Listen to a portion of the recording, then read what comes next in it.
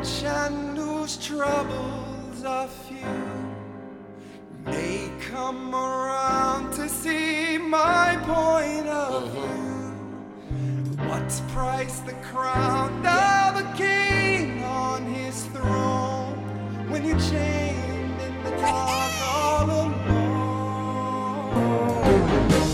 I'm as real as they come. I follow the rules. I'm still in the hood, but I probably should move. Made enough. Hey guys, and welcome to another episode of Draft Daily. I'm really excited for this episode. We're going to talk about a fascinating prospect with an absolutely fantastic guest, Arif Hasan. You can follow him on Twitter at Arif Hasan NFL. He covers the Vikings for Zone Coverage. He also writes for Optimum Scouting and the Daily Norseman. Arif, how are we doing today? Good, man. How are you? I'm hanging in there, man. We're 3 weeks away from the draft. There was a tweet that came out today from an NFL guy that the Jets are going to take Baker Mayfield, and now I need to kind of deal with that for the next 3 weeks. I'm hanging in there, though. All right. So we're going to talk James Daniels, the center from Iowa, today, just to give a quick background of his measurables at the Combine. He came in at 6'3", 306, which is a good weight for him, I think. His wingspan of 80 and a quarter. Arm length of 33 3/4, hand size of 9.5, vertical jump of 30.5 inches, broad jump of 108 inches, three cone of 7.29 seconds, 20-yard shuttle of 4.4 seconds, and 21 reps on the bench. When you watch James Daniels, what gets you excited about his game? What are some of the things you really like about it? I think it's that he kind of always knows what he needs to do. One of the things that always strikes you, at least on a first watch for an offensive lineman, because I'm not a former offensive line coach, I have to, work in order to see all the things that I need to see. The things that pop out immediately are the fact that I think nothing pops out immediately. And I think that that's kind of exciting for an offensive line prospect. The first time someone who's not super familiar with the offensive line watches an offensive lineman, it's very easy to get focused on the mistakes, right? It's very easy to, take a look at, what the negative plays are, tally those up and figure that that's kind of, the shape of the prospect. Obviously, there's a lot more to it. You have to break down sort of hand placement technique and football awareness and stuff like that. But the very first thing that pops out is that it takes a while before you can find a mistake from him. And I think that speaks a lot to football intelligence. So one of the most common mistakes you see from college offensive linemen when they're up against teams that run NFL-style defenses, for example, James Daniels' game against Michigan State, you can pretty much tell that he doesn't miss those blitzes or stunts that a lot of college linemen will, even very good college linemen will. And his football intelligence translates in a lot of ways. He's attacking the correct shoulder on zone runs, for example. He knows who his aiming point needs to be when he's moving up to the second level. He knows how to adjust his aiming point based on how the defense has changed or how his fellow offensive linemen or tight ends are moving upfield. He's very good about that. He knows exactly kind of where he needs to go. That doesn't mean he always hits those aiming points, but he's definitely aware of all the things that he needs to do. And he's also got a good mix of when to be patient and when to be aggressive, especially in pass protection. And that's always really nice to see because very often you'll see offensive linemen do one or the other, where they're either too patient, they don't know when to attack, or they're too aggressive and that they attack too often. And good defensive tackles have the ability to take advantage of that. So the very first thing that strikes me about his game is that he's very aware of what he needs to do and when he needs to do it. Yeah, he's a very intelligent football player. Kirk Ferentz called Daniels the most NFL-ready center he's ever coached, which is a hell of a compliment coming out of that Iowa system. And he's seen a lot of really good linemen. To add on to your intelligence and awareness factor is that he's also a very fluid athlete, and he proved this at the Combine. His 3-cone and 20-yard were 94th percentile.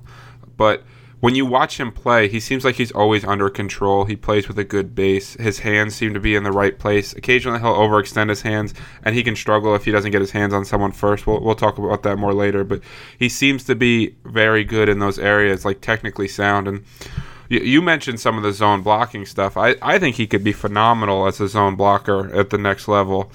His ability to do reach blocks, his ability to seal people, to move in space, to kind of do combo blocks and then get to the second level. He does a lot of things athletically that other centers don't have the ability to do. I like that he came at the Combine and put on 10 pounds because people were questioning some of his size and strength and ability to handle bull rush. But I think there's a lot of raw tools there. And I don't want to say raw tools just as in like he's a raw player, but just he's a very toolsy guy where I think he's got a lot of things that could make him a very good center in the NFL. Yeah, no, absolutely. I think his movement capability speaks to the best of him. You mentioned his short shuttle and 3-cone scores.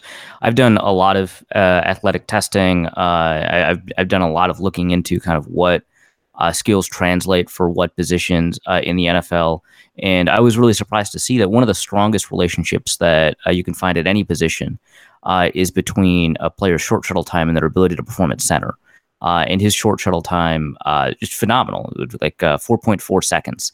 The only faster time I could remember is like Jake Brendel's from UCLA. But regardless, whatever it is, it's really excellent, and it showcases the kind of fluidity that he has on the field and his ability to move.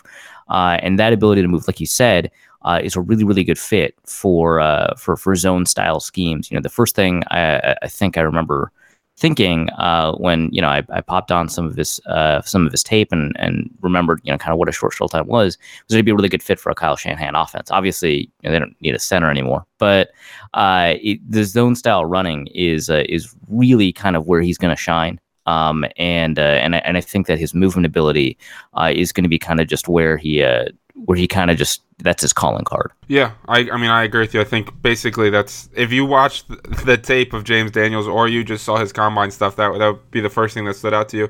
And I just want to throw one other thing out there when you mentioned his awareness. And, oftentimes centers won't have someone line up directly over them. They're doing help blocks. They need to kind of read their other offensive linemen to determine where they should go and how they should help and things along that nature. And I thought he made a lot of really good decisions in that area. There were a couple times on stunts or delayed blitzes where it looked like he might have made bad decisions, but I thought some of his guard play was a little bit weaker around him, and that made him, you could read it wrong and think that he was making a mistake. But I just wanted to make that point that his awareness and athleticism are two fantastic things. And when you have intelligence and athleticism, and a lot of football technique as well, you're often getting a very good player, but no player is perfect, and James Daniels is no exception to that rule.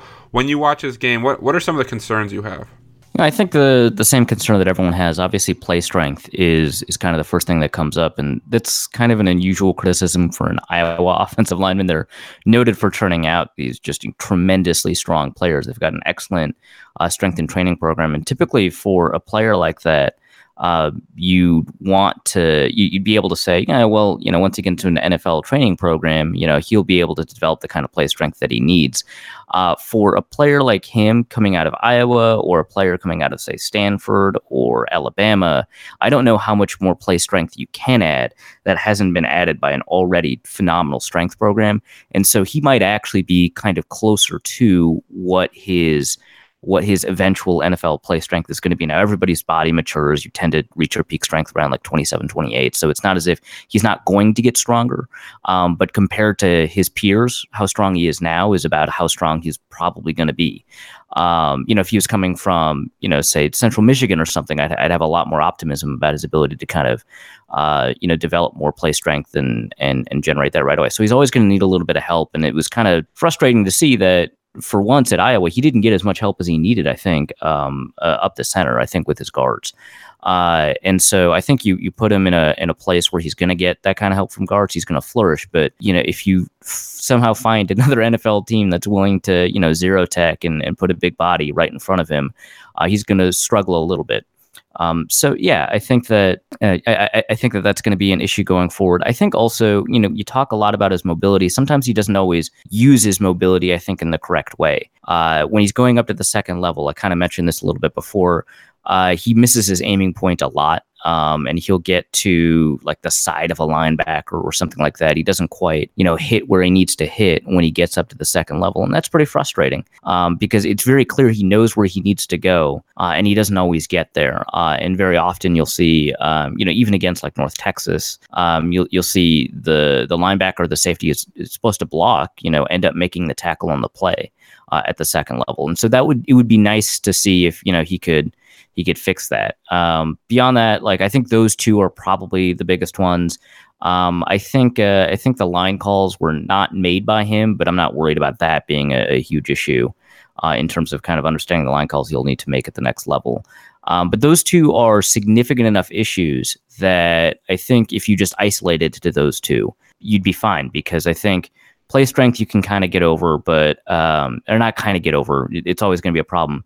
But if your calling card is mobility and you do sometimes struggle at aiming at the second level, it's like your mobility is getting wasted a lot of times. And some of these NFL teams are really like kind of the innovative stuff you can do with a pulling center. The Vikings are one of them. But if your pulling center who has the ability to move that well isn't always great at blocking on the run, then you don't really have a use for that mobility, at least in that context. And so with those two things, that would, for example, keep him out of the first round for me. I know I've seen a lot of people put him in the first round. Those two things kind of keep him out of the first round, and it kind of inhibits his versatility. And a lot of people think about, hey, maybe you can switch the center to guard or whatever. Not a lot of people are talking that for him, and it makes a lot of sense because that strength issue, if he's maxed out, and it sounds like he probably would be, I don't think that, he's going to be a ton of help to a center that also maybe potentially doesn't have a ton of play strength. Yeah, I think those are all really good points.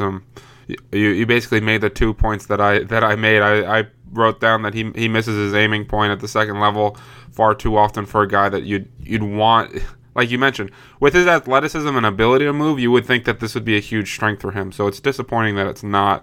But if he can develop that area of his game, then I think that's really good. And you mentioned there's not a ton of guys in the NFL that are going to consistently line up over center, kind of playing 0 or 1 tech and bull rush him, but that is something that he really did struggle with. I'm not sure I can add too much more to exactly what you said because you laid it out perfectly for what his weaknesses are. But when you watch his game, does he remind you of anyone? I've been thinking about this, and I can't get Weston Richburg out of my head, and that's probably the ceiling, right? Because Richburg is one of the best centers in the NFL right now, and so I don't want to say he's as good as Richburg. But I think that his game most distinctly reminds me of Richburg. The toughness and awareness and mobility are all there. Some of the issues with play strength are all there. Richburg is a little bit better at the second level, and he was a little bit better at the second level coming out. But I think that's probably the easiest comp to make that people might recognize. And I think that also represents kind of his ceiling as a prospect, which is a pretty phenomenal ceiling. Yeah, absolutely. And didn't he just sign with the 49ers as well? You started this podcast off by saying that playing in the Kyle Shanahan system would be perfect for him. So that makes a lot of sense. I'm not sure I can beat your comp in terms of accuracy. Just as in terms of an athlete, Jason Kelce is obviously he's probably the best center in the NFL, and he's a phenomenal football player. And I don't want to put James Daniels at that level, but just as an athlete, I think he's got some Jason Kelce to him. But Kelce is much better at that second level than Daniels is, so it's more of an athletic comparison. Now we talked about how good he would be in a zone blocking system, and no teams run zone 100% of the time. Like he's going to have to do some man blocking as well. But is there a team you would like to see him go to where you think he could have his most success? Yeah, this is a lot of trouble because I think a lot of the teams that do run a heavy zone system are also teams that have the center position figured out. And I mentioned also that his versatility to play guard is not great. And a lot of those teams that have their center position figured out, they may not want to move their center to guard to accommodate Daniels. So, for example, I think the Vikings would not want to move Pat Elflein to guard. He is a really good fit for what the Vikings do. He'd be perfect with Dalvin Cook. And I wouldn't complain, honestly, if you've got Elflein at guard and Daniels at center, but I think that's maybe not the greatest use of resources. But you take a look at those teams, the 49ers signed Weston Richburg, the Packers probably really happy with Corey Linsley, although he probably can switch to guard, so maybe he's a good fit there. I imagine the Broncos are pretty happy with Paradis. It's tough. There's a lot of teams that can use him if they didn't already have kind of a center. I think maybe the best place for him, if the Packers didn't have other needs that took priority, would probably be Green Bay. That said, I wouldn't be surprised if a team, decided, hey, we do have the ability to kind of improve a player's strength. We'll take him and sit him behind our center, or we've got, a center who's going to retire soon. Maybe the Eagles, for example, who's going to retire soon. And we want to kind of maintain the fluidity of our running game. So we'll just sit him behind him for a year and let him go. So I was thinking about a team fit for him, and it really is difficult, right? The teams that need offensive linemen are typically teams that either need guards or teams that need power offensive linemen, like the Panthers, for example. He'd be not that great there. It's tough. I can't think of a team off the top of my head that it's a perfect fit. I can think of a lot of teams where it's a decent fit. I'm going to throw out one, and I'm curious as to what you think of it. The Chicago Bears. Now, this is assuming that they keep Cody Whitehair at guard, because he's played center and guard, and that they miss on Quentin Nelson at 8 overall. But if you put him next to Long and Whitehair, they ran a ton of zone last year. Obviously, they have Nagy coming in, and they have, why am I blanking on the Oregon coach's name as the offensive coordinator? Helfrich, and they ran a ton of zone at Oregon. And I think that playing between those two guards could do them a lot of good. And they could get him in the top end of the second round, which is probably pretty good value for his skill set as well. That's a really good one. I wish I'd thought of that. Yeah, that's a really good fit. Of course, like you're right that it does kind of depend on how they feel about Whitehair, but I do think that Whitehair kind of flips out to guard a little bit better than, and he did play well last year, despite kind of a lot of Chicago not playing as well. Yeah, no, that is a really good fit, and it does gives you kind of an inverse versatility, right? Because if Daniels goes down, then Whitehair can go to center, no problem. Yeah, no, that's and it does fit kind of the area of the draft that you think you should go in. Yeah, that's kind of one of those. It slots right in there. So it's probably not going to happen then. Exactly, right? It makes too much sense. Therefore, cross it out. No way it happens. I just want to thank you for joining the podcast, man. This was fantastic. I love your work. You're always doing a ton of stuff. You're super fun to interact with on Twitter. Why don't you tell people kind of what you're working on and where they can find it? Yeah, sure. Thanks for having me on. So you can find me on Twitter at Arif Hasan NFL. My name's a little unusual, so it's ArifHasan NFL. And what I'm working on right now, so my coworkers Sam Ekstrom and Luke Inman, his Twitter handle Spinman, are working on a draft guide for Vikings fans specifically, where we break down sort of the top 40 players, top 5 players at each position, and some Vikings specific targets. We'll have a lot of analytics. I talked a lot about the athletic testing I do. There's going to be a lot of that in there. And we're going to have, video breakdowns from Luke, some biographical information from Sam. It's going to be great. Yeah, awesome. I'm going to want to check that out, even though I'm not a Vikings fan. You guys took the quarterback I wanted in Kirk Cousins, and you guys are going to be a super fun team to watch. So I'm looking forward to check that out, guys. Make sure you check that as well.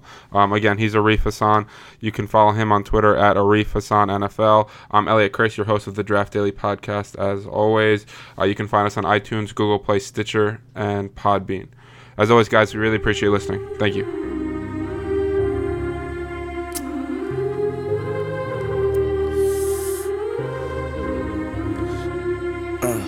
Everything happening today, you don't know whether you're coming or going, but you think that you're on your way. Life lined up on the mirror, don't blow it.